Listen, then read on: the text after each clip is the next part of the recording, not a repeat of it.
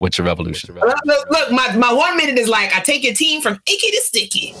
I started reading books on womanism and books on relationships and books on trauma, and I journal about them. So when I realized, oh my gosh, I am trying to have a song experience, but this is real life. Okay, Kishshana, what are the recalibrating things that you need to do so that your spirit is in a good place and you're attracting the kind of dudes that are like, yo, I've done this work.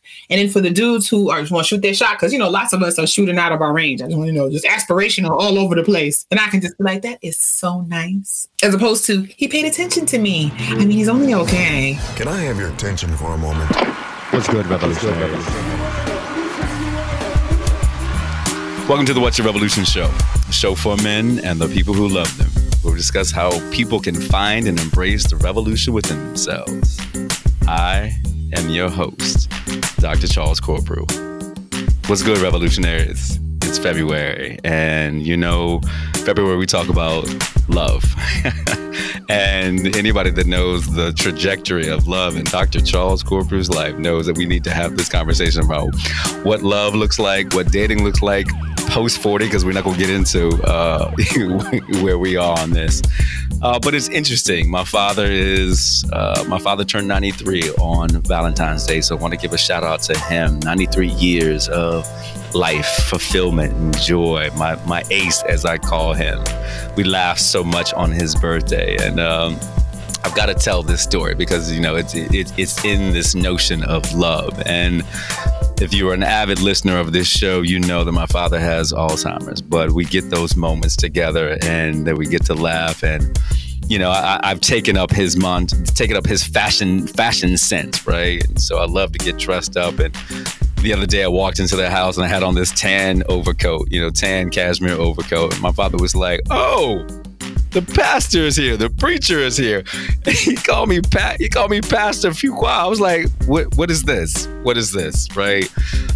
So we had a good laugh and I got to love on him. And, our ritual is I go in and I'll rub on his face and, then he's like, "Stop." And he calls me by my childhood nickname. So don't ask me what that is, Kishshana. That's money. That is money. That is money. But we have a good time, and being able to show some love to the patriarch of our family and how he shows love to my mother. They have been married for 1965. This will be their 57th year of marriage, April 11th of this year. Can you imagine that they make that 57 years? Now my mother's like, yes, 57 years that I've been with this dude. So it is interesting, particularly for a man who is well above 40, who has never been married and may not ever get married, because I don't know if that's the road that I want to be on. But commitment and love, and the word that I've been going through over the last couple of weeks is feeling safe. And yeah, what I'm saying, feeling safe. Yeah, what does that look like and feel like? Because I don't think that men say that word too much. Like, I want to feel safe in a relationship. So I began thinking about having this conversations about relationship and dating. And usually we have a man on the show, but I was like, I don't want to have this conversation with a man. I want to have this conversation with probably one of the most powerful people, right? I'm going to say that, right? Powerful people, but probably one of the most powerful women that I've ever met and been in presence with. Because when you meet this sister, Kishshana Palmer, CEO of Kishshana and Co, like, you're going to be taken with her. Like, I want revolutionaries, I want you to go and Google right now when you listen to this, Kishshana Palmer, right? Because if you're seeing this, right, you're seeing the animation.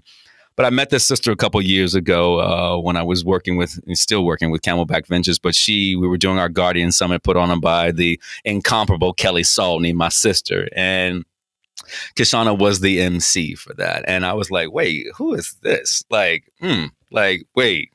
I need to give her a little bit of Charles Corprew. You know what I'm saying? Yeah. And we just hit it off, and, just listening and watching this sister and seeing how she works and intertwines herself and motivates the world. I was like, I want to get to know more about her. And then I started reading and following her and what she's doing. As you see here, Kishshana Palmer, master trainer. But she also has, chronicled her experiences of dating, and what that looks like. Dating, as she says, #dating over 40. And I was like, this is the month of love. Like, what does it look like to feel safe, be in love, for men and for women? So I want to have this conversation with one of the most powerful women that I know. So welcome to the What's Your Revolution show, Kishshana Palmer, my friend, this beaming light, this beaming ray of love and joy to the world. Welcome to my show. I still blush, right? And yeah, I see that. With good skin, I still blush. Don't let these lights fool you. Hey, we love that. We love that. Thank you so much for having me. I mean, it is, first of all, it's an honor. Like you're just a dope human in the world and you're so good. And listen, friends, okay, I was completely enamored, okay, with Dr. Charles, Pastor Charles, as it were, on that day, because he did have a sharp suit, a crisp shirt, and just was as warm as convenient, handsome as convenient. So I too joined the line of the really ignorant question people ask me all the time. How's a woman like you still single? I'm like, well, it started when I was a young youth, like, it started, and let's start there because I'm gonna get to my question because, I often feel like brothers will ask that question, right? And what I've noticed and what I've realized, because that's a little bit of the game. Like, how does a sister, how does this powerful woman like you, how does somebody hadn't scooped that up? Right. You know what I'm saying? And then they put me down. I just want y'all to know, okay? I was a whole married lady, okay, with a house and 2 cars and a baby. And wow. Charles, I thought that life had been, listen, I went into college and was like, y'all people are here to get a degree. I'm going to get 2 and a husband. I'm not playing this game. I wish we would tell the truth about the fact that people's mamas have sent them to institutions of higher learning to come home with an institution of a higher husband. Hello. Wow. And so you really only have that one shot. So you got to pick your horse. And listen, the game is the game, but that's what you do, because when you are in that space of like transformation the first time, right? Being away from your parents, having that independent, finding yourself. That's the opportunity where when you think people talk about building from the ground up, that is the ground. Mm-hmm. Literally, that is the floor from which one would build. And so if you pick well, you all have an opportunity to be able to grow, to ebb, to flow together, both individually and together, and to learn together. You grow up together. Mm-hmm. When you have good support and folk around you with good sense, or you decide to listen to the good support and you have good sense, then you make it through those rocky early years where you really are yearning for the single life and to be in the streets. But you're at the house. You're at the house. So I got divorced when I was 30. Right? I was the whole of my 20s, Charles, they held me back. You took my good hoeing years. Okay, I didn't go to a clave until I was 36. Lord have mercy. And I know the bros were like, oh, the Deltas are in town at the same time that the bros are? What? Oh my. So the reality was I wake up at 31, a young mom, having never dated because I went into college, I got a boyfriend, I don't know how I made it through being a Delta. And then I didn't even have all of the mess that you get into undergrad. Why was I always booed up? I was focused. And so I had to learn from scratch at 31, when people had years of practice and of tripping and falling, how to be a single woman. And I got to tell you, friend, those first 2 years, listen, it was not quite right. What do you mean by that? Not quite right? Because the only thing I knew how to do at that point was be a wife, right? We had built our home. I knew how to decorate. I had a full-time job. I was already an executive in the nonprofit I worked for. I have a baby on the toast. I'm doing drop-off and pick-up and fresh meals. I am a first-generation American, so my very Jamaican mama raised me right. So all the accoutrement that men would say that they would want from a partner, I done got 10 years in the game of practice. So you ready to go? What is dating? I'm ready to get another husband. And here's the worst part. I read a statistic, I cannot remember what magazine this was in, that said that when men are divorced or widowed and they choose to repartner, they repartner within 18 months to 2 years. But if women, regardless of desire, do not remarry within 5 years, it was like 78 or 79% that they're going to remain single. So what do you think went again? The shot clock was up. I was like, you think I'm about to make it? And I want more babies? I need somebody to help me raise this child? Like, I was like, oh, hell no. You're not about to have me out here in the street. So it was on.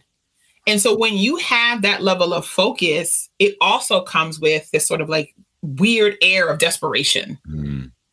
Because everybody is like a potential second dad. Everybody's a potential partner. Because I'm still in that mindset of we're building where we can make it work. We can figure it out. I mean, it was a mess. And so shout out to the gentlemen that were in that period of life because they didn't make it.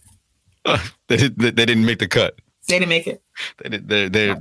They're standing on the sideline wondering. And look. I understand because I've been one of those dudes. I've been one of those dudes. But that's interesting to know, right? Mm-hmm. Because thinking about that, right? Women do have a different, particularly different time clock, or and I say time clock because what I'm seeing is, particularly in the dating game, is like, don't play with me, right? Because I know, and particularly Black women, right? And we're gonna put it out there. Don't play with me because I have goals. I have an agenda. This is what I'm trying to do with my life. And what I've been saying out loud in the world these days is either you have a supportive partner or you have no partner at all. Correct. And that has been the thing, right? Mm-hmm. And so tell me, I want to know, uplift that period of time, those brothers who did not make it. Yeah. Why? Why didn't they make it? So the early on first I was just playing. I didn't know what I was doing, right? And so I was in a new city. It was the fresh air. I was cute. I was out. Still cute. Still fine. Boobies out, booty out, all the outs. Okay. Because, when you somebody mama, you put on the things that got the ruffles on the side, I don't know if I was really sexy at the house in the first go around. I got to change that the next go around, but definitely was just figuring out like, who am I and how do you do stuff? And so when I moved back home where I live now here in New York City, I was still young. I was 32. So I was 32 when I moved home, and I had 2 years out in California. So I had the fresh air and I was a California girl for a little while. And I came home and I feel like I was a walking target to be like, for predators, because and what I mean by is emotional vampires, right? Because I had the thirst to want to be partnered. And I was just discovering things like love languages and what does it mean for somebody to see you. And that was early in before they were making memes and graphics and putting it in group text talking about, well, I don't know about you, but my love language is consistency. Stop it. That's not what Gary Chapman intended. Jeez, that's the nerd in me though. And so I was just coming into that. And my two love languages are gifts and acts of service. Okay. And so to the uninitiated, that's like, people hear gifts, and particularly men, and they automatically associate it with money. And so therefore I must be a gold digger. And therefore I just want stuff, as opposed to understanding that if you're listening and you're paying attention, there's probably 95 things I've narrated that have no material cost. And there's also Gucci. I'm not gonna lie to you about that. Right? Love this. It's on the list. But that you can show up really powerfully. If you're paying attention to my background right now, a good paying attention, sir, would be able to pick out about 6 or 7 things that would probably light me up that would cost you less than $20. Books, flowers. Hello, tchotchkes, right? There you go. Plants. Yeah. I mean, like, soft things. Oh, wrong side. Soft thing. Wait a minute. There you go. Like, so I met someone who basically took out his phone and everything I said that I liked. Oh, look, that's so cute. I'm just, and my man was delivering it at the job and delivering it at the house and showing up for every week for 3 years, even when we were in the height of disagreement, when he was having a whole nother affair, the whole thing. Flowers at my doorstep every week without fail. So the things that light me up and motivate me don't take a lot, but they were powerful in that I didn't understand that folks can use the things that move you to manipulate you. Wow. Talk about that, right? Break that down. That's wow. Right. So if I know as a woman that you like your tea time, I can do the positive thing. Like if I know quality time is your time, learn to play, come with you. If I know physical touch is your time, love up on you when you come off. Yes, Of course. yes, Okay, just yes, sweating. exactly. Yes, but That is my love language. Touch me. Touch me. touch me in the morning, right? If it is acts of service, I make sure that I took your golf clubs to be cleaned because I'm not cleaning them, but I will take them. And it just happened to be spanking in the back of the truck. You see where I'm going with that? Right. So that's when I do it in a great way. I can also manipulate that to then get what I want. Because when you experience your love language, you go, oh, you get me. So before there's love, right? Even in the beginning, if I know what I see it, I can get in on it. Oh, you get me. Oh, you see me. Oh, you appreciate me. All of us want to have that feeling. When it tips is when then I know that and I use that to move you like a chess piece to get the thing I want. Because it's really about me. It's not actually about you. But I wasn't sophisticated enough and I didn't have enough experience to know that's what was happening to me. So my friends couldn't tell me anything. Oh, you had it. Like, you had it. You were Jill Scotting it. You know what I'm saying? That's it. Is it the way? Is it the way that you love me? You know what I'm saying? I was all the way down Fifth. First of all, get that. I was Crown Royal on ice. You hear me? You didn't tell me nothing. So so really understanding that, I had to learn over time to really be careful when I see how a brother is moving in the world. And so the second thing that I learned in those early days and from the guys that didn't make it is that I shouldn't have to convince you to treat me well. Yes. Because what you need to feel like you're being treated well and what I need to have that same feeling may not be the same, but it doesn't matter because it's not about me when I'm focused on you. And it always feels, even right now, that I have to decide if I want to entertain this dance of convincing you that I'm worthy of basic human decency. So I'll give you a quick example. So I'm doing this thing in detox, what we'll talk about. So anyway, a gentleman friend slipped in under the deadline. And so he said that he wanted to be he was just going to wait. And I had to explain to him that, I don't want you to be the eggplant in the glass. He didn't know. Okay. He said he didn't know. He knew. So I was like, I'm going to test this theory if we can really be friends and if you can just wait. Because waiting may not work out in your favor, right? I'm not waiting on pause to date. I'm actually literally taking a complete step back. And so Valentine's Day, as you know, was this week. And so we had this conversation and he was like, well, if we're not dating, I don't understand why I would do anything for Valentine's Day. And I was like, well, because I'm a girly girl and love all made up holidays. I celebrate Administrative Day, Bath Day, Grandparents' Day, Groundhog Day. There's Earth Day. Any day that Hallmark says you should go out and get a $2 card, I would like there to be a present. I was like, hello? Dinner? Acknowledgement? No one? So I had to say, it's okay to do something just to be kind. These flowers are from one of my guy friends. I have bouquets from my daddy outside who, in his good old late 60s, still is flowers, candies up to his girl children, right? Like my brother sent 2 bouquets because he's like, I know you love a good flower. I was like, it looks like a funeral home in here. Also, I was like, it's so nice. It's beautiful. It's beautiful, right? So I said, you can do things for someone because you just know they'll enjoy it. Yes. But I wasn't having the experience that you're just doing it just because you want something for you. You know what has to happen? I'm going to have to wish you well. And Charles, I don't cut people off. I am the person that will take the rope and just throw it over the head with you. We don't need to cut it. I'm not keeping any rope. You can't come back. Wow. So I'm speaking from a brother's perspective, right? Yeah. It is hard, right? Because I don't know. I don't know. Like my female friends that I have, we've been friends for a long, long time, right? A long time. But I'm sitting here trying to think. Do I have a female friend that nothing has ever happened to us, right? Or between us, not to us, but between us, right? That is not a friend that I haven't had for 20, 25 years.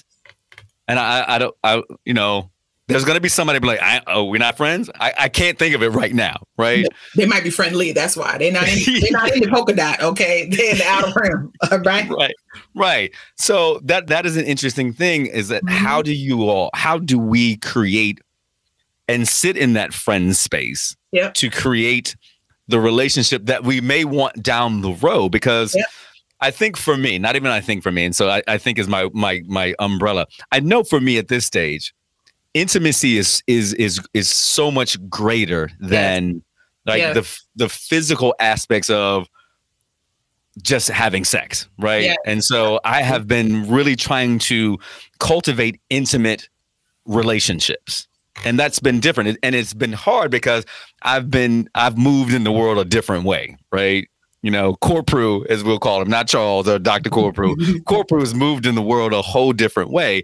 And at this stage of life, it doesn't feel the same. It doesn't, the excitement just doesn't, it doesn't get me there anymore. And so I guess my hypothesis is that it has been hard, right? It may have been hard because brothers are like, well, I don't know how to be. We're not taught, right, as we go, how to be friends with a woman, because, women are beautiful. People are beautiful. Let's keep it equitable here on the show. And how do we do that? And I was actually thinking about that because I met a woman a couple of months ago, and I was like, she would be a really good friend. And how do I move past, like, maybe I don't want to date, but I would love to be friends with you. How do you do that? So that's an interesting piece in saying that. And, and friends, like, I do for my friends, like my boys, like I sent my boy, I found some stuff. Yeah. That was my point. So to me, to answer your question quite plainly, you name it and have the conversation. Right.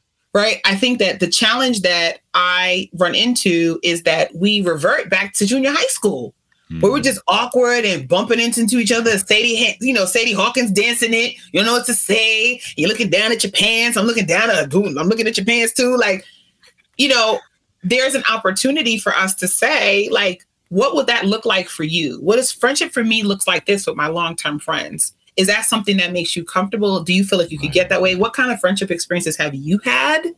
And what do you think would get in the way? Like, I would have hella respect for someone who approached me that way. Does it mean that I may not be attracted to them? No, we are sexual beings, right? But we're adults. So you also get to decide how you act on that. And so I think one of the things that's important about what you said about intimate relationships is that we have been a one-trick pony on intimacy for a long time, right? So asking a man to step outside of what he understands, I'm gonna put it on you, girl. You don't want no corporal. You don't want that swagger, okay? I'm like, I would like Charles, please. Thanks. Thanks. That we're allowed to have that connection. And actually that connection to me is more attractive, also a little bit more dangerous, because it mimics the like, oh, we could be together because we connect on so many levels.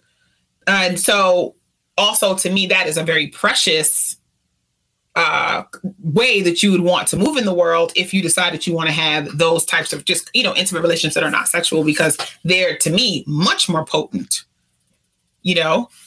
There's a delicate dance. I'm thinking about a friendship that I have. Like, there's a delicate dance. Beautiful, beautiful, beautiful sister. Like, but it's interesting that as we try to build a friendship, like having that conversation, like, what does it look like to be your friend and not? What does it look like to be your friend and not your lover at this juncture? At this juncture, yeah, right, yeah, exactly. And I often think, and you can tell me if I'm wrong, and I'll take often out. I think that as we get older, the friend, like you said, it can be dangerous if you move in the wrong direction, but it also can be a positive if you're building a friendship first. Like, right. What does that look like? And asking that, I think that's a relationship thing. What does it look like to be your friend? Because friendship is intimate in a certain way, right? I talk to my best friend and we talk every Wednesday. Dr. Elijah Beatty, and we have intimate conversation, right? About marriage, about relationships, about Pelotoning, look, all the things. Those are intimate conversations between two men, and we have been friends since 2005. Yeah. So that's, almost 20 years of friendship that we have. And thinking about this as you're entering into a relationship with someone who might be a romantic partner, you don't know. Yeah. For me, and I'll only speak for me, I have just like, let me just jump in. And and I'll be honest, this is my show. The gauge has been, well, how good is the sex? Right. And you're like, could be trash, could be awesome. Right. Let me tell you, unless there's few occasions in which it can't get better. Okay. I just want to say, just sometimes it's equipment, sometimes it's will, sometimes it's skill. Although I think skill can be improved, but will cannot, different conversation. But I think that notwithstanding, like, you've got to be able to have those conversations. So I'll give you an example. So my style when I date is we have hard conversations early. First date, second date, hard. Like, I'm trying to understand your faith walk. I'm trying to understand how your family gets down. I'm trying to understand where your mama and them. I'm trying to understand your relationships. And if you are run off by this conversation, then I would like to bless you and release you, because hello, have you met me? I'm very verbose. This is about to be your life, friend. Like, if you're not ready for 1,245 repeating questions and deep conversations and plus one and on a, you're going to need a man cave living with me. And I would like to invite you to one, because I don't want you around all the time. That's a different thing. Meet me at the dinner table. Exactly. 7 p.m. and then boom, and go back. Peace. But I like to peace. See you later. See you tonight. But I like to go deep, because I feel like when you have deep conversations about things that really matter to you early, you don't have the emotional investment to have the dance around, don't know exactly what you want to say, don't want to hurt your feelings, don't know how it's going to land. I still like you, sleeping together is real good, I don't want to mess it up. Like, you don't have any of that stuff going on. Right. So you get to just be yourself. Being your authentic self in a relationship I'll equate it to like warm water, like ocean water, like think of the Dominican Republic, in May, that warm bathing water when you get in and you're like, oh, this feels amazing. Okay. And Kishshana, I'll say this because, as I wrestle with how to show up, right. Yeah. And, and saying the word, like I said earlier, like being able to say, babe, I feel safe with you. Yeah. And I've been wrestling with that, because that's my own stuff about being a man, right? And men saying, having the conversation about safety and also saying, I don't feel safe. And that is an interesting thing, I think, because I would love to know revolutionaries, and particularly my male revolutionaries who listen to this, how often you say to your partners out there that I feel safe or I don't feel safe. Is there some synonym that you may be using to say that this conversation and the way that I'm feeling, I don't like this feeling, and this feeling is making me feel like I don't need to be here, or I don't want to be a part of this something, because I've been having this conversation with a woman and I'm like, I don't feel safe with you. Yeah. And that is huge, because I can't be my authentic self. I can't feel like I'm bathing in that warm water, because when anyone can be their authentic self in a relationship, they can be the best version of it, particularly if they're working, right? Yes. And like I said, being able to be supportive to each other. And what you said earlier, like, I'm thinking about you, right? Because what I'm feeling like, if you're thinking about me and I'm thinking about you, our relationship works. It's not that I'm thinking about myself and you're thinking about you, and then occasionally we think about each other. No, I'm thinking about you. I'm coming home early for a trip because I want to spend more time with you. Right. And so I'm planning my days to say, okay, well, how can I spend the hours that I have, even though I'm busy, with you? And if you can do that, I think you can, and be safe, you can be your authentic self in the relationship. But anything that deviates from that, I think that there's chaos and trauma. Absolutely. I agree with that. I agree with that. And I think that so a couple of things bubbled up as I was listening. And so one is you've got to be willing to do your own self work. Like, I'm gonna need you to be in therapy, friend.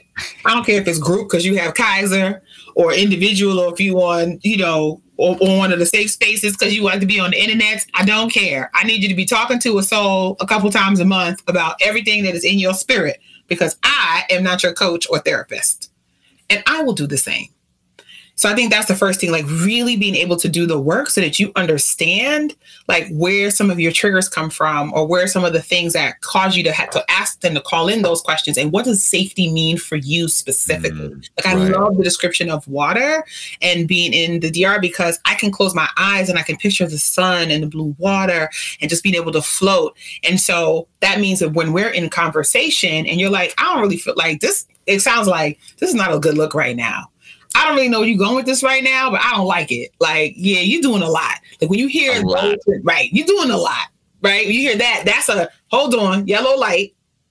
Then I should really be trying to recall floating, like immediately, and then be like, okay, I hear you, or like, my voice is elevated, but let me step it down. Or I need a moment because this has really upset me, and I don't feel like you are experiencing this through my eyes, right? So there's lots of ways that we can use language to be able to communicate that without attacking each other. And I think that we don't spend the time to get better language. So in the experience I've had very educated in all of the books, degrees, commas, certifications, designations, self-taught and otherwise. I've looked at them in wonder, because you can be smart but not sharp. Wow. And so being able to be willing to investigate why you want to feel that way and how that shows up for you. And is it really realistic all the time? Is it a sometimey thing? Are there external conditions that need to be true? So for example, I don't feel safe if I come into your home and you don't have good furniture. Because to me, that means you don't have good sense. You would hate my house right now. You would hate it. And I'd be like, give me your credit card. That's like, what I need. But that's like, what I need. I'd be like, hey, give me the card. What's my limit? Okay. You want me to do so-and-so? I'll be back. How do you want to feel in here? Or you want it to be spa-like? Or you want it to be a den? Or you want to such and such? Your whole style will be up because I don't need to be mine, right? And so if safety means being with a woman who can see what is a problem to her and a nuisance to you, right? Because not a problem for you. You're just annoyed. You're like, I hate it, but whatever. There immediately that creates that safety step forward. Yes. Because you're like, yo, she sees me and she got me. Yeah. She's not gonna let me be out here with my bed not trimmed and stuff. Like, I'm not gonna be out here not right. You're like, I'm not gonna be out here not right. Revolutionaries. Like if you saw, like literally, I need a decorator. My life is so busy. I need somebody to be like, Charles, I got you. Like if this is the place that we're gonna spend this time together, right. let me furrow my brow. Like if this is the place we're gonna spend the time together, I'm gonna need a little bit more than a couch. Hello. A couch kind of person. And a bed. And a bed. So and a bed. When I can say to you, sir, what is happening here? And you be like, yeah, I know, the time and such, and I just need it. So I'm being myself, right? Because I'll say out loud, like, hello? Am I going to get murdered and wrapped in plastic? Because there's nothing there but a couch. There's nothing there, and some stools. And you've been living here how long?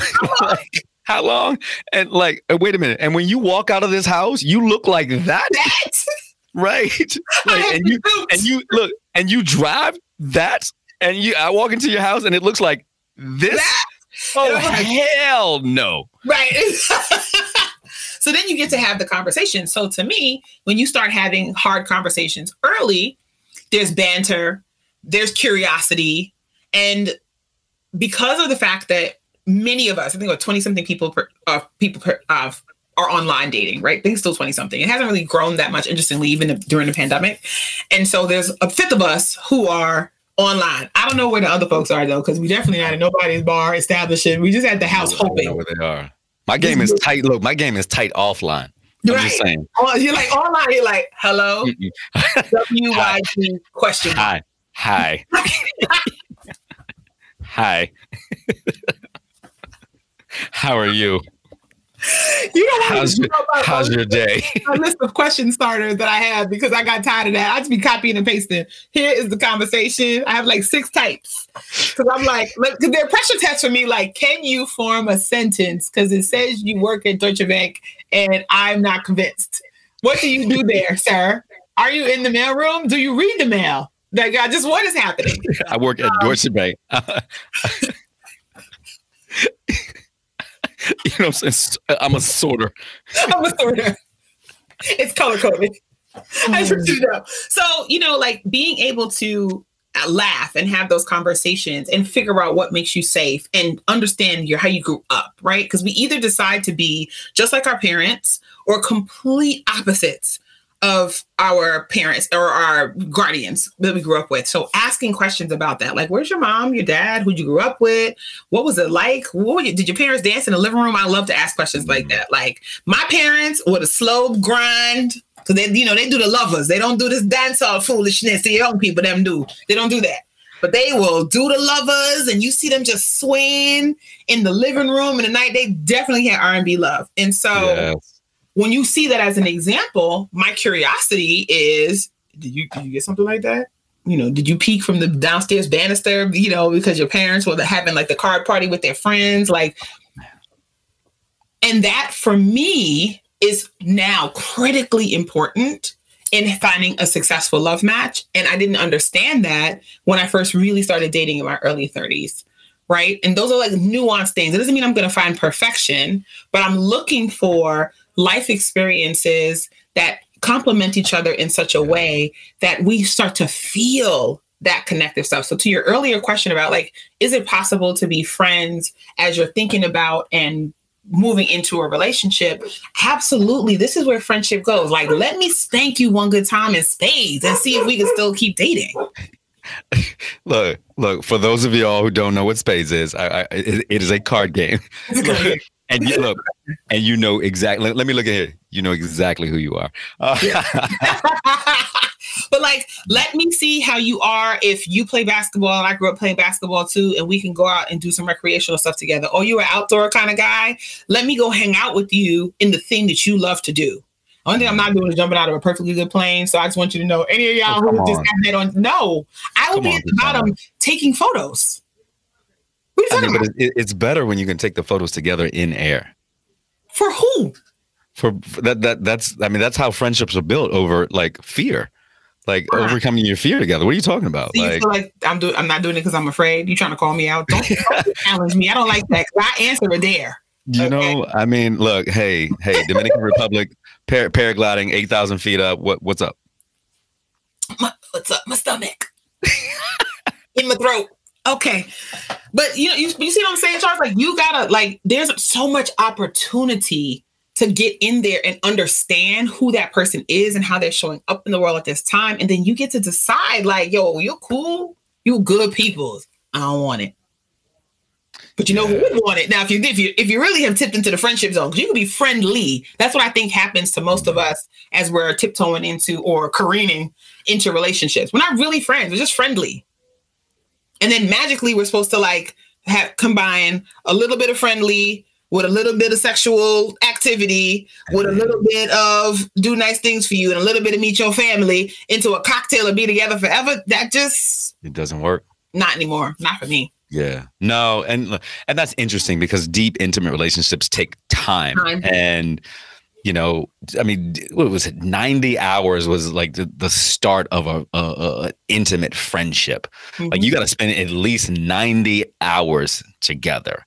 And that's a lot of time. You think, that can be a lot of time. And you realize, like, if you're thinking about friendships, like how did that friendship turn into or how did that acquaintance turn into a friend?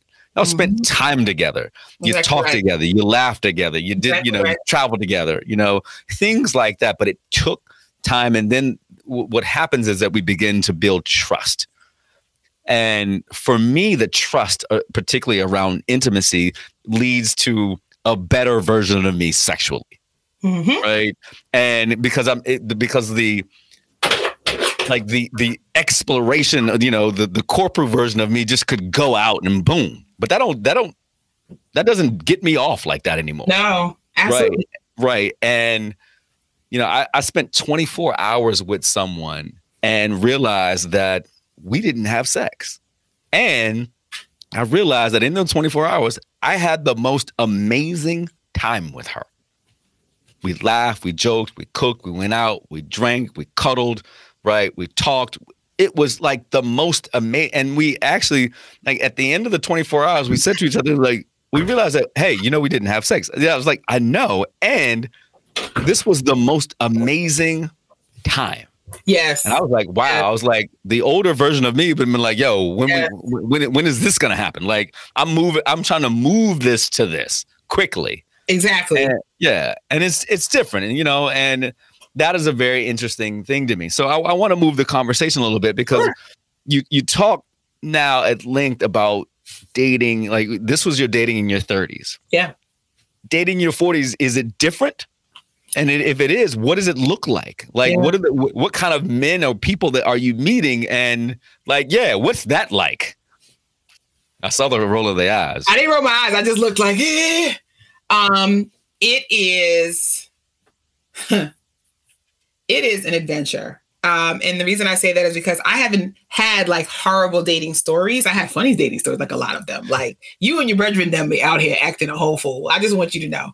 Are you talking about? Are you talking about the great man of Omega Sci-Fi? Is that what I hear? No, I'm not. I actually have not ever dated one of the brothers ever. What? I get friend zoned all the time. Okay, listen, I have to tell you this really quickly. So since college, it wasn't until 4 years ago that I dated somebody Greek.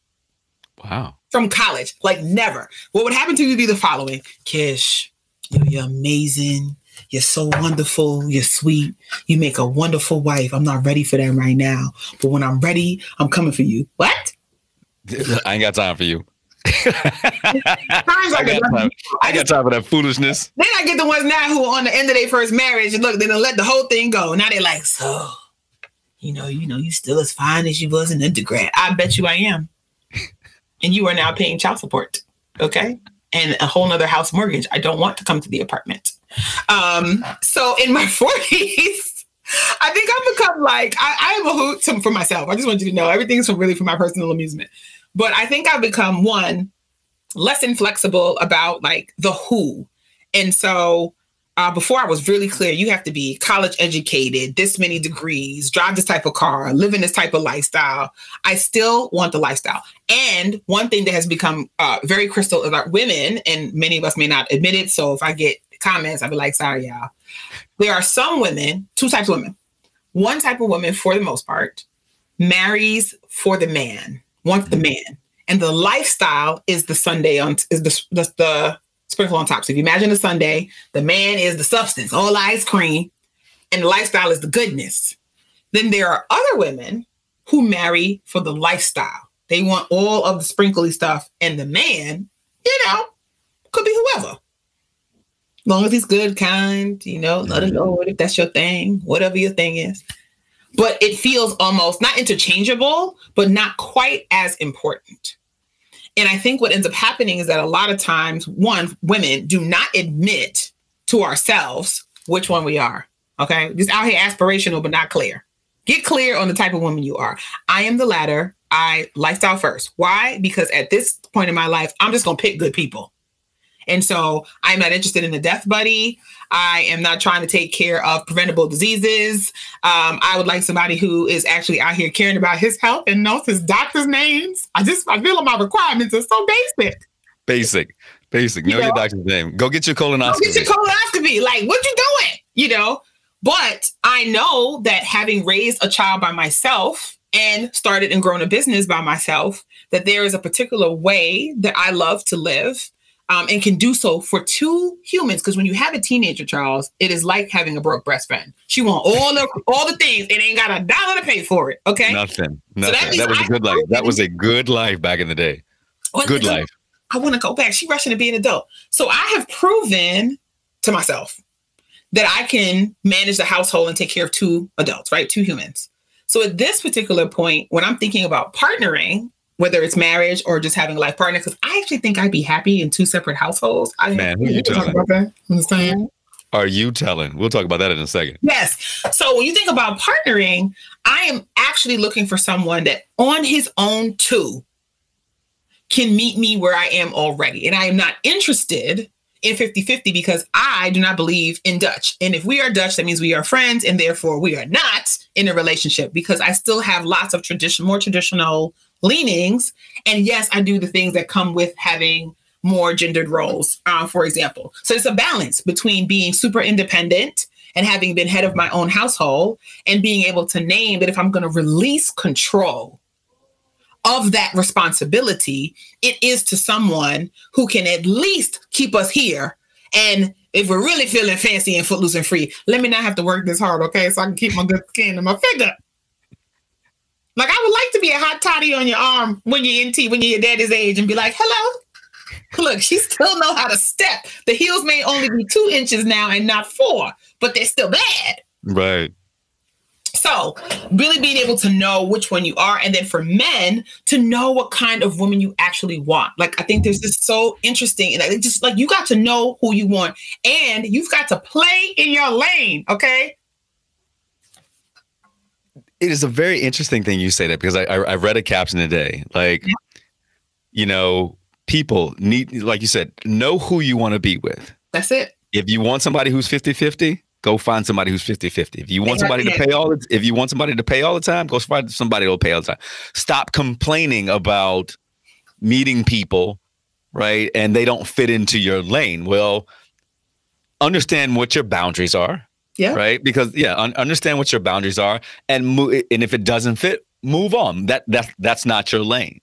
And that's such an interesting piece, because for me, and you know, I wonder sometimes, because I'm you know, I grew up in a household with, you know, 2 very independent people. We are, you know, in essence, 3 only children. So 3 very independent people. We came together at dinner, right? At the end of a long day, came together at dinner, and then we just scattered. My dad went to his office.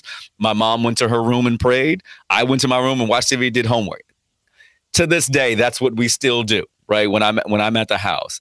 My mother taught me to do everything. My mother ruined me. I'll say that, ruined me for any woman, because I can cook, I can clean, I can take care of myself, I can take care of a house. I would, as a child, in the summer, I would have to get up and cut the grass. Mm-hmm. I then had to clean the entire house, right? I then had to wash the dishes, wash my own clothes, fold them, put them up, right? And do whatever bidding. And once I got a car, then do whatever bidding she wanted me to do. So that meant going to the store, doing the groceries, and doing everything. So right, exactly. My mothers were like, "Oh, you start driving? I've got a slave now, right? You're gonna do everything." So summer times were the worst. Like Saturday, I was like, "Can I go outside and play?" Is there a camp? Right, right. You know. So what has happened is that I am extremely independent, right? Mm-hmm. Extremely independent, and so if somebody expects, right, and I'll say this, if there's an expectation that I'm going to do everything for you, because that's not how I'm raised. I watch my mother, however, take care of our family and never take care and say, I've got my money, I'm going to do my thing. I take care of my family. Your father's got his money. We do the thing. I get a little pissed when he asks me for money, right? You know what I'm saying? And so that's how I have been. Like, I understand the traditional roles of man. I also feel like I want a partner. Like, we go out and do things. Right. At least at some point say, hey, baby, I'm going to take you out, or I'm going to I'm going to cook dinner for you. Right. I know you've done these things. I'm going to show you that I'm appreciative of the things that you're doing for us. Yes. I know. Right. Sometimes you come home. It's been late. You've been working on this podcast. You've been a venture capitalist, you know, with your people, all the things. I'm going to take this load off of you. That's right.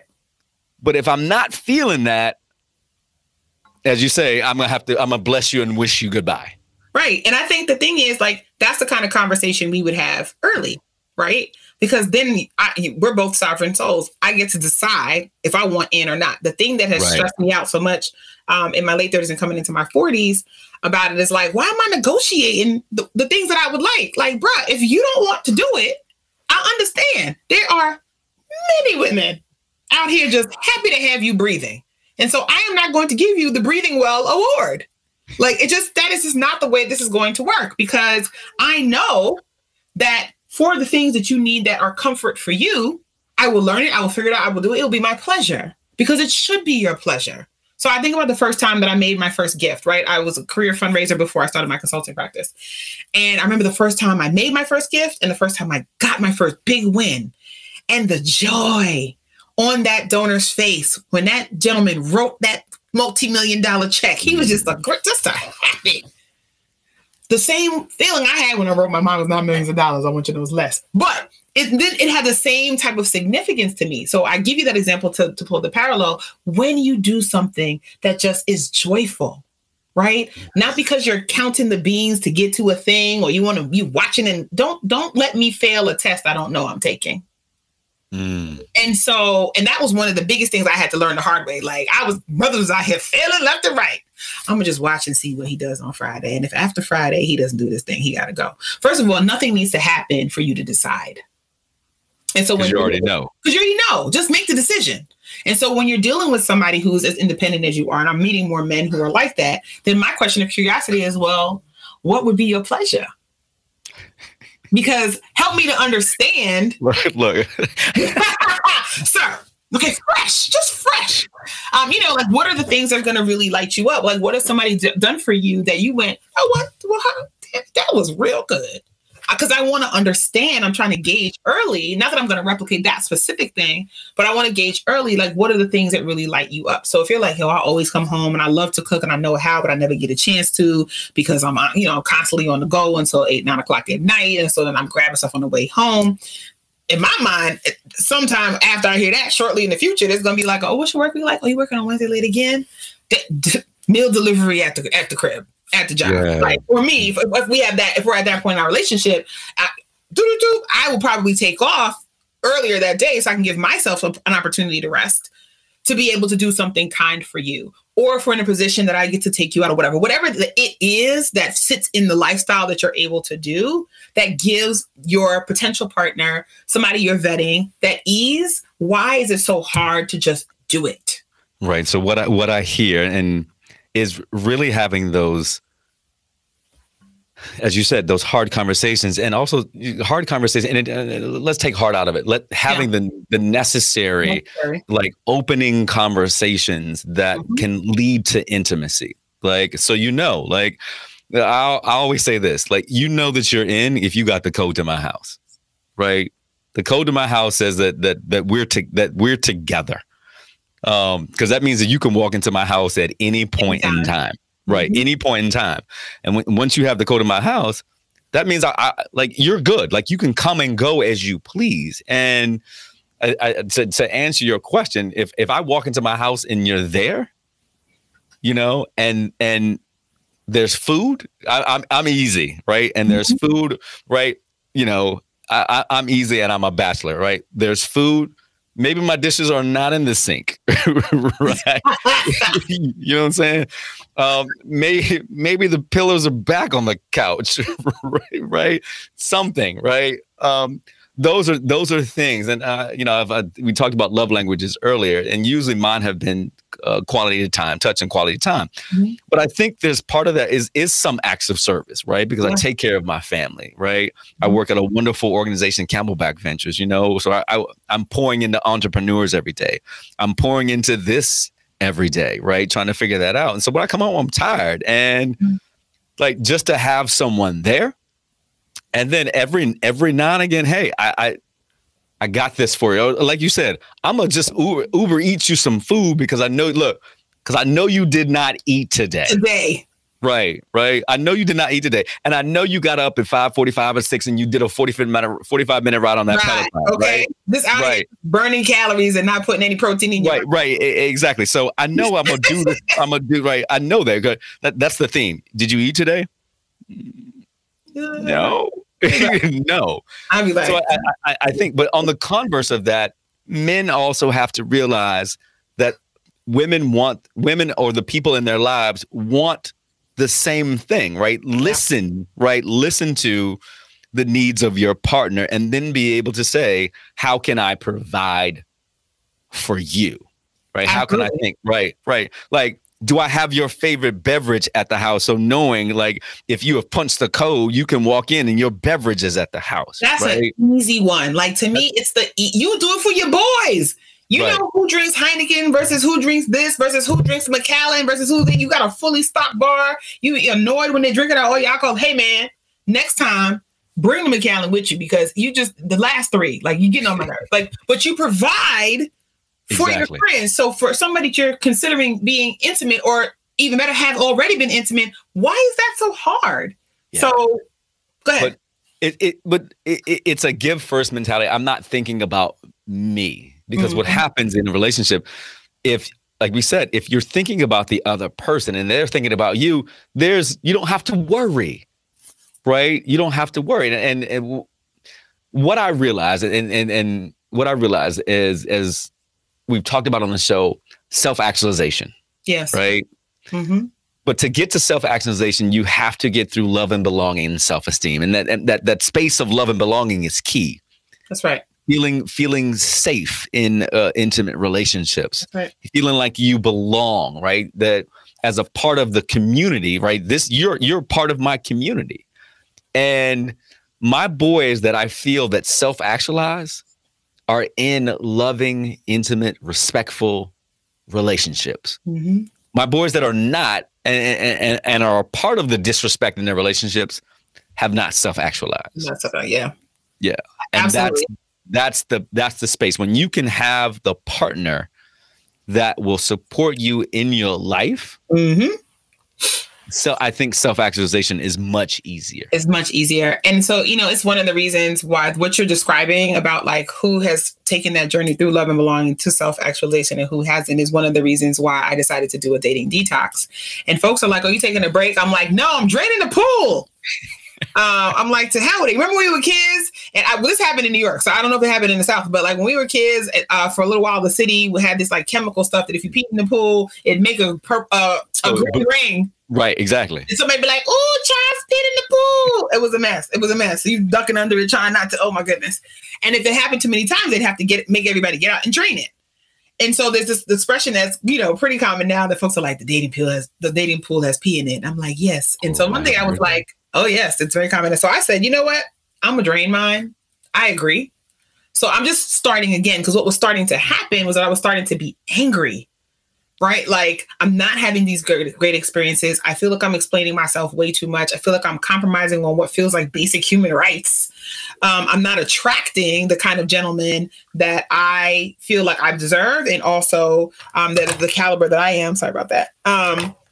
And I am not having a good time. Right. Like, I'm dreading this.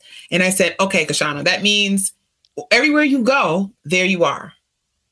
So the only thing I have control over is my own behavior, my own action. So let me take a full step back and just do a complete reset. So that meant getting off every app and deleting them, getting out every dating group I was in. I don't care how many friends I'd made in there and deleting all of them, deleting all the people I'd made who I was like, what if you hey big head me one more time, are we grown? Use more words. Hey big head. Hey, big What? head. That's I haven't talked to you in a while and you want to come, it's a late night. I don't have no late nights. And so was it a big leap for me? Yes, because I literally was deleting out of my phone all of the even short-term connective tissue that I had, right? So I don't have a dollar friend. I don't have that anymore. But what it released me to was learning. Yeah, 1-800 DIC. Okay, well, hello. Come on, somebody. You get a 2 or 3. Hello. And so I started reading books on womanism and books on relationships and books on trauma, and I journal about them. And I've been writing long journal posts, but I haven't posted anything just yet. So I could write some clear think pieces that don't feel like I'm opining love. But I realize like I'm a super romantic, Charles. And so I want nice R&B love. I know all of the songs of the 80s and 90s and 2000s of love. Okay. Everything from Case to Blackstreet to Taking Grass. That was story. Okay. Like just the whole situation. So when I realized, oh my gosh, I am trying to have a song experience, but this is real life. Okay, Kishshana, what are the recalibrating things that you need to do so that your spirit is in a good place and you're attracting the kind of dudes that are like, yo, I've done this work. And then for the dudes who are just want to shoot their shot, because, you know, lots of us are shooting out of our range. I just want to know, just aspirational all over the place. Then I can just be like, that is so nice. But you ain't my dude. Right. As opposed to, he paid attention to me. I mean, he's only okay, but he's persistent. I guess maybe he might be all right, which is what was happening before when you're dating in larger quantities. And so it has been quite the revelation, because I didn't realize how much I had come to rely on these not quite real, not quite deep bursts of attention. Mm. And so you got to reset that, because if you start with attention-seeking behavior, whether you realize it or not, what are you going to attract? The folks who are looking to get your attention. Right. And as my friend calls it, you're bidding, right? Yes. You're bidding for that. And bidding looks so much different than manifestation, right? And Exactly. and readiness. Like I love that, because men do that too. Men bid, right? And so you can get into ruts where, oh, she paid attention, right? And I know for me, and I'm you know, it's my show, vulnerable, whatever. I can have, I could have had, or I can have, depending on the week. I can, right, depending on the week, I can have you know, I can have a text chain with 7, 8, 9, 10 people, right? Mm-hmm. And so I'm bidding, right? Who's giving me attention, right? Who's giving me attention? But what is that actually really doing for me? It's not doing anything for me, but also all it does is just allow me, my ego, to fulfill satiated. Mm-hmm. Like you're getting attention, but who's really giving you, and who are you actually giving time? Like I'm parsing my spirit out to folks. That's right. Right. And then when somebody actually really does a deep dive, I'm like, oh, wait, hold on. Too close. Wait a minute. But yeah, like, and so then you get into this spiral of like, what are you actually doing? And then you're hurting folks. And then you're an ass. And all the things that you never really wanted to be, because all the things that I never wanted to be, because now I have bid, I got the attention. And it was just really giving me giving my ego the attention. And the ego, listen, your ego is designed to protect you. And so if your ego is not getting the right care and feeding, it will show up and show out. Like, look, here it is. Yes. So what was happening when that was happening to me is that I was mean and like nicey. So like, not like mean and bitchy, but just more like sort of, my friend was like, you know, you could be a dominatrix, because the way that you treat some of these gentlemen, it's just a little bit, you know, sadist.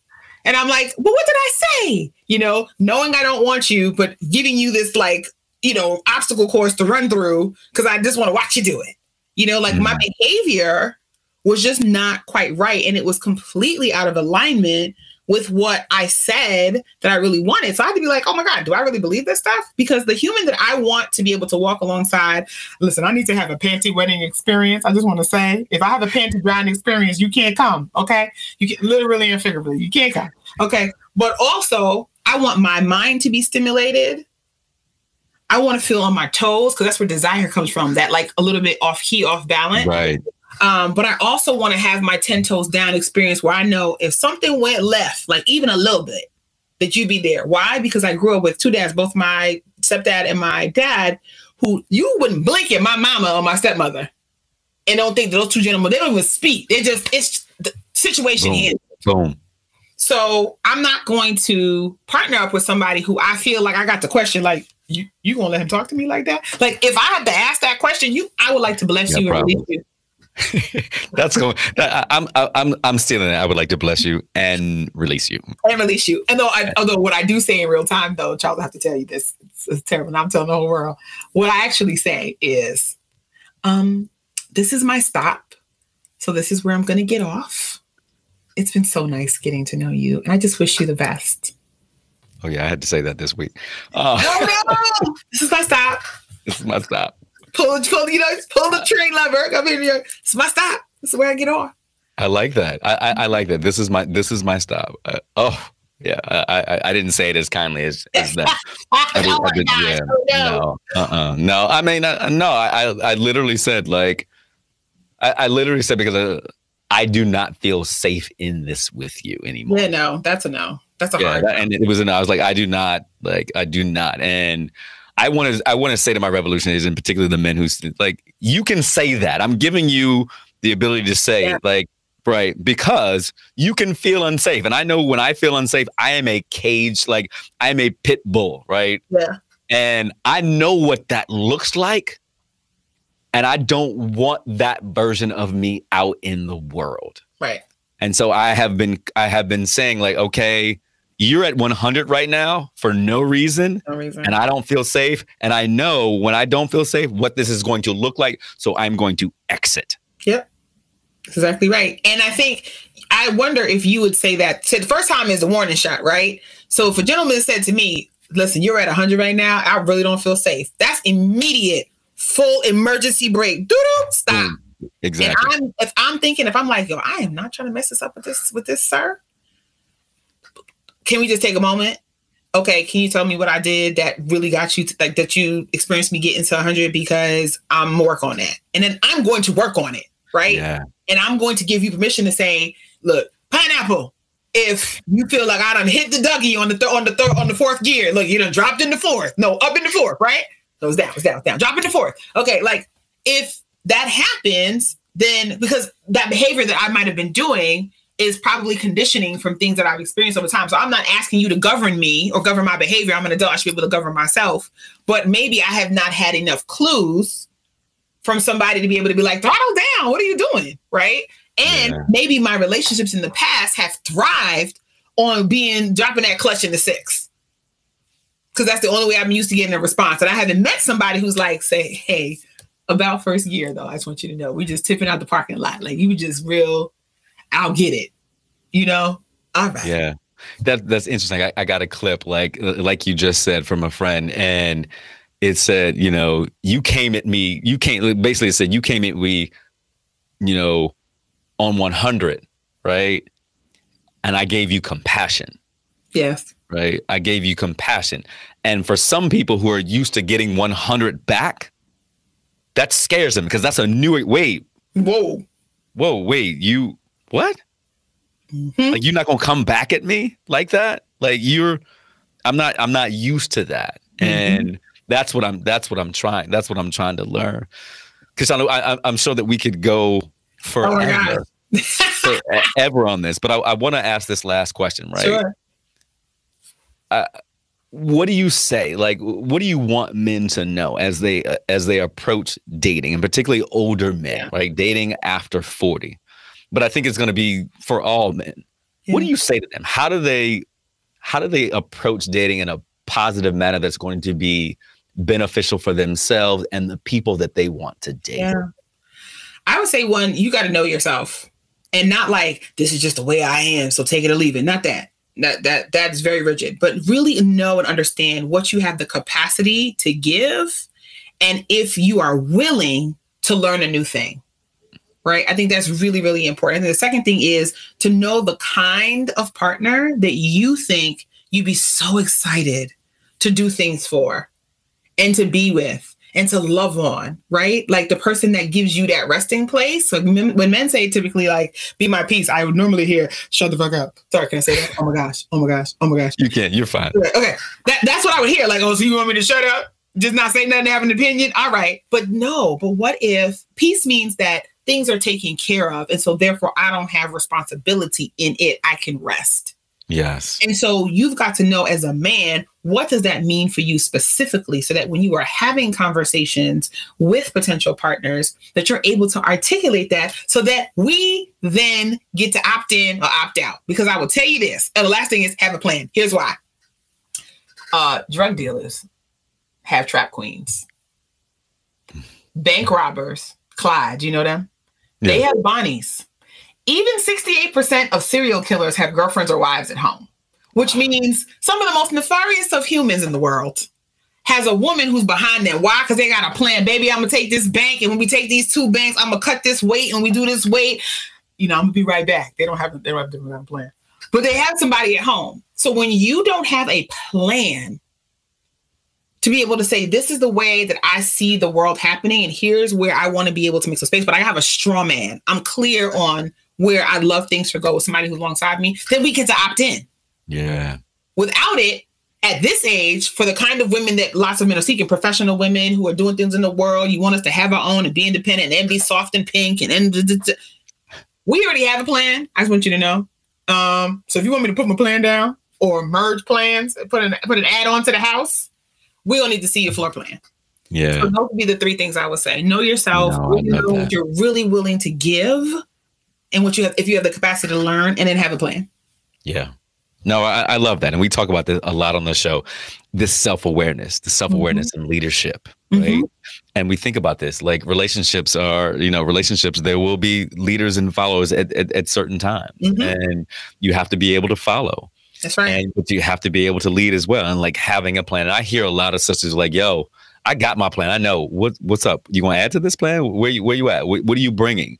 And I'm going to just say that I know a lot of brothers who are just like, I know what my plan is, but it ain't the plan that you think it is, right? I got a plan, but the plan is I'm trying to slip and slide, right? And yeah, after a certain age, man, the reality is, and I'm not putting anybody out there because I've been that brother. The reality is that the world that we used to live in, that world just don't exist anymore. Doesn't exist anymore. Right? Playtime is over, and so. No, this has been good. This is good. As I said at the beginning of the show, like, Revolutionaries, you got a show from one of the most powerful women that I know, powerful people that I know. And this has been, as I always say, like, this has been a masterclass, right? Just, being able to spend time with you. How, we didn't talk, just give us a little blurb about what you do, right? So the world knows, like, master trainer, but Kishshana and Co is a world-renowned company that does what? So we're an organizational development and learning company. So we help executive leaders and people managers live well and lead well. And we do that through training, through coaching, leadership, and professional development, and getting folks to manage people well. Okay. Yowza. So I spend most of my time training amazing humans like you, who are in the C-suite, who are VP level, on how to be better leaders and managers by taking care of themselves first through wellness and well-being, and then taking care of their teams. And so that's what we do. That's right. Look, she got that pitch down. Look, entrepreneur, she got that pitch down tight. She knows. Look, my 1 minute is like, I take your team from icky to sticky. I like that. I like that. Look, entrepreneurs, revolutionaries out there, if you need some work, you need some leadership development, you need to build your teams, make sure that you are finding Kishshana Palmer, Kishshana and Co, the wonderful work. I know that we have benefited at Camelback Ventures with all the great work that she's done with us. I know Kelly Salney, Aaron Walker, and the entire team think tremendously of Kishshana Palmer. And I have been fanning this beautiful queen ever since she walked in. So thank you for joining the What's Your Revolution show. Yes, I'm so honored. Thank you so much. And, we wish you the world, not the best, but the world. And I'm looking forward to seeing what happens after the dating detox and what comes out of that. So thank you so much. And Revolutionaries, we always want you to know that we are here for you and what you do. And hopefully as 22 goes on, that you're answering what we think is the most thought-provoking question of your life. What's your revolution? Yes. We love you. We'll talk to you soon. What's your revolution? What's your revolution? What's your revolution? What's your revolution?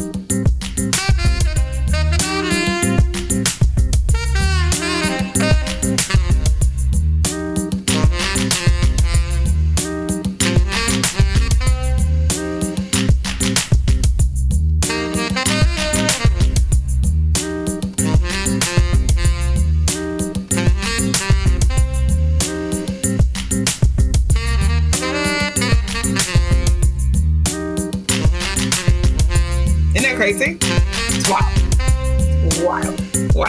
That is wild.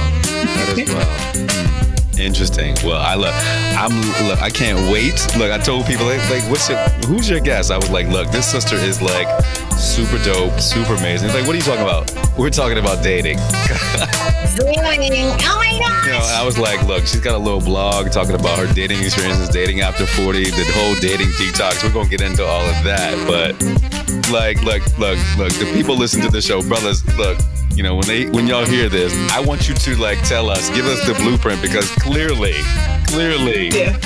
I don't know what's going on. Like I have it. So, what's your revolution?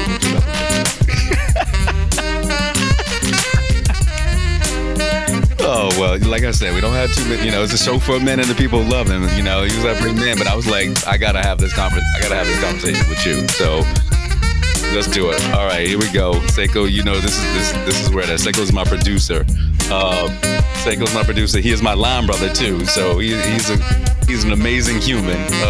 Yeah, exactly. Here we go. What's your revolution?